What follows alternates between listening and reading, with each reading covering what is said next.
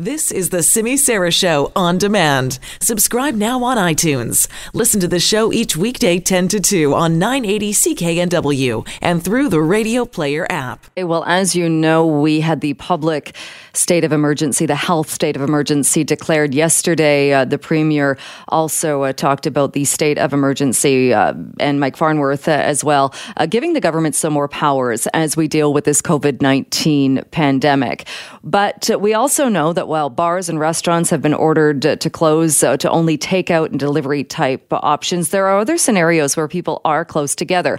One of those being daycares, which has been deemed an essential service, and many of the daycares in this province are still open. Well, the BC Childcare Owners Association is raising concerns about that. They have sent a letter to the Premier, and Association board member Pamela Wahlberg joins me on the line now to talk a bit more about that. Thank you so much for being with us. Well, I'm happy to be here. What are your main concerns with what is happening right now with daycares in BC? Well, I think our main concerns is that with Dr. Henry declaring childcare an essential service, we are kind of in unprecedented territory. Hospitals are essential services. They've been training. There's been preparations. They have directions. Schools are not an essential service, but they're still getting training and directions to prepare. We've been asking since February for a plan and directions from our licensing officers as well as from MCFD. And all we've received is essentially a Facebook post from Minister Chen last night. Our concerns are, we can't access sanitizer and cleaners, and to be able to thoroughly clean a space twice a day, the way that the government is suggesting that we do, we need supplies to be able to do that. Some centers don't have enough thermometers to be able to test temperatures as children are coming in every day. The directions are just, if you're sick, you should stay home. But what defines sick, and how do we make that decision and that call? And without getting very clear direction and steps to be able to deliver our services safely, we're concerned that that safety isn't going to be able to be maintained. And what about workers? As far as are the numbers of workers still at a level that is making it able for these childcare centers to continue operating? Absolutely not. This came right after spring break started. Large amounts of people are on vacation with their families. They had left town. They're coming back home and they're in self-isolation. Anybody who's sick is in self-isolation. And then we have ECEs who have school-aged children who now won't have childcare for their own children and can't come in. There was an ECE shortage to begin with. And now we're trying to operate within a pandemic where we need to ensure public health and safety. And we're expected to be able to socially distance with 2-year-olds.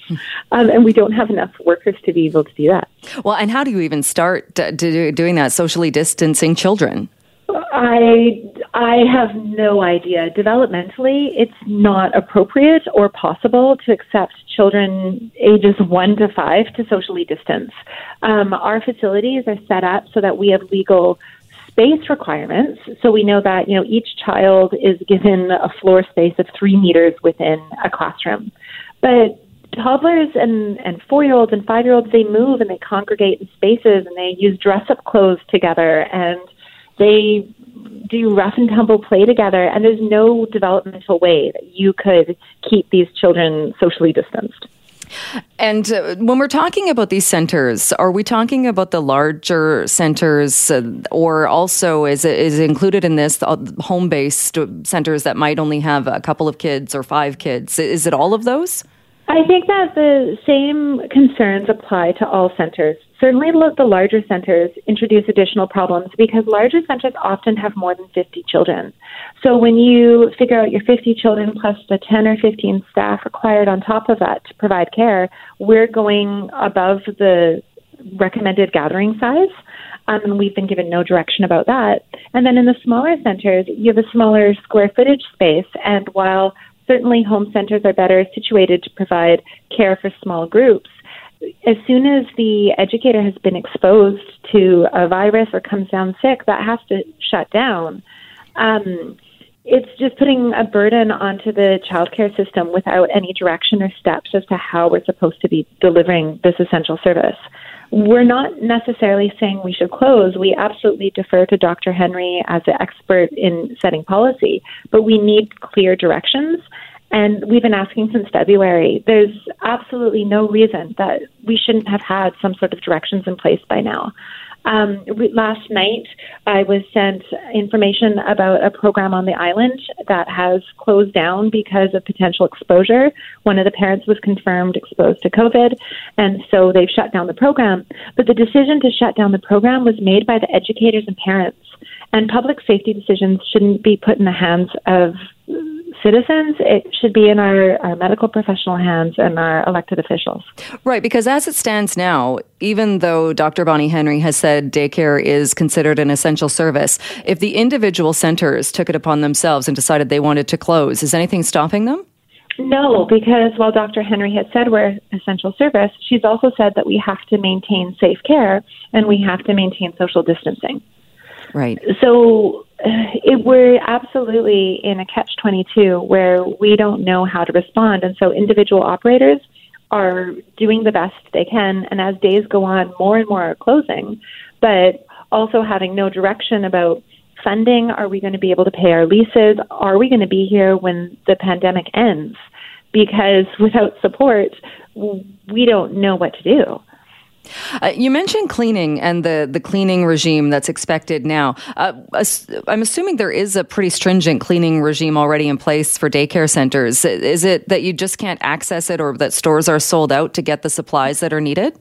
Well, it's a little bit of legislation and it's a little bit of materials. So each childcare center is free to set their own cleaning regime, more or less. The licensing regulations aren't very stringent, and it comes down onto the individual providers to ensure that that happens. Vancouver Coastal Health did send out information a couple of days ago saying that their expectation would be for programs to use an approved sanitizer twice a day. But stores are sold out. I've heard of some programs that don't have toilet paper for more than just this week. You can imagine how much toilet paper you go through when a child's toilet training. And now you have 25 children, and you need to be able to access materials, but the stores are sold out. A lot of people have delivery services through Amazon or Costco, and it's not available now. They just don't have the supplies in stock. What do you do next then? I know you've written this open letter to the province. It doesn't sound like you've heard back from them. We're hearing from them that these issues will be addressed in the coming days. What do you guys do next? Well, in the meantime, we sit and we wait and we hope that children's health isn't put further at risk. We don't seem to be a part of flattening the curve under this circumstance.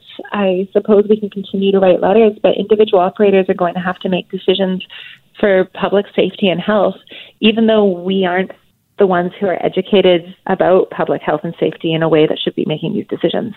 All right. Well, Pamela, we will leave it there and hopefully get an update on this sooner rather than later. Thanks so much, though, for joining us today. Appreciate it. Thanks so much.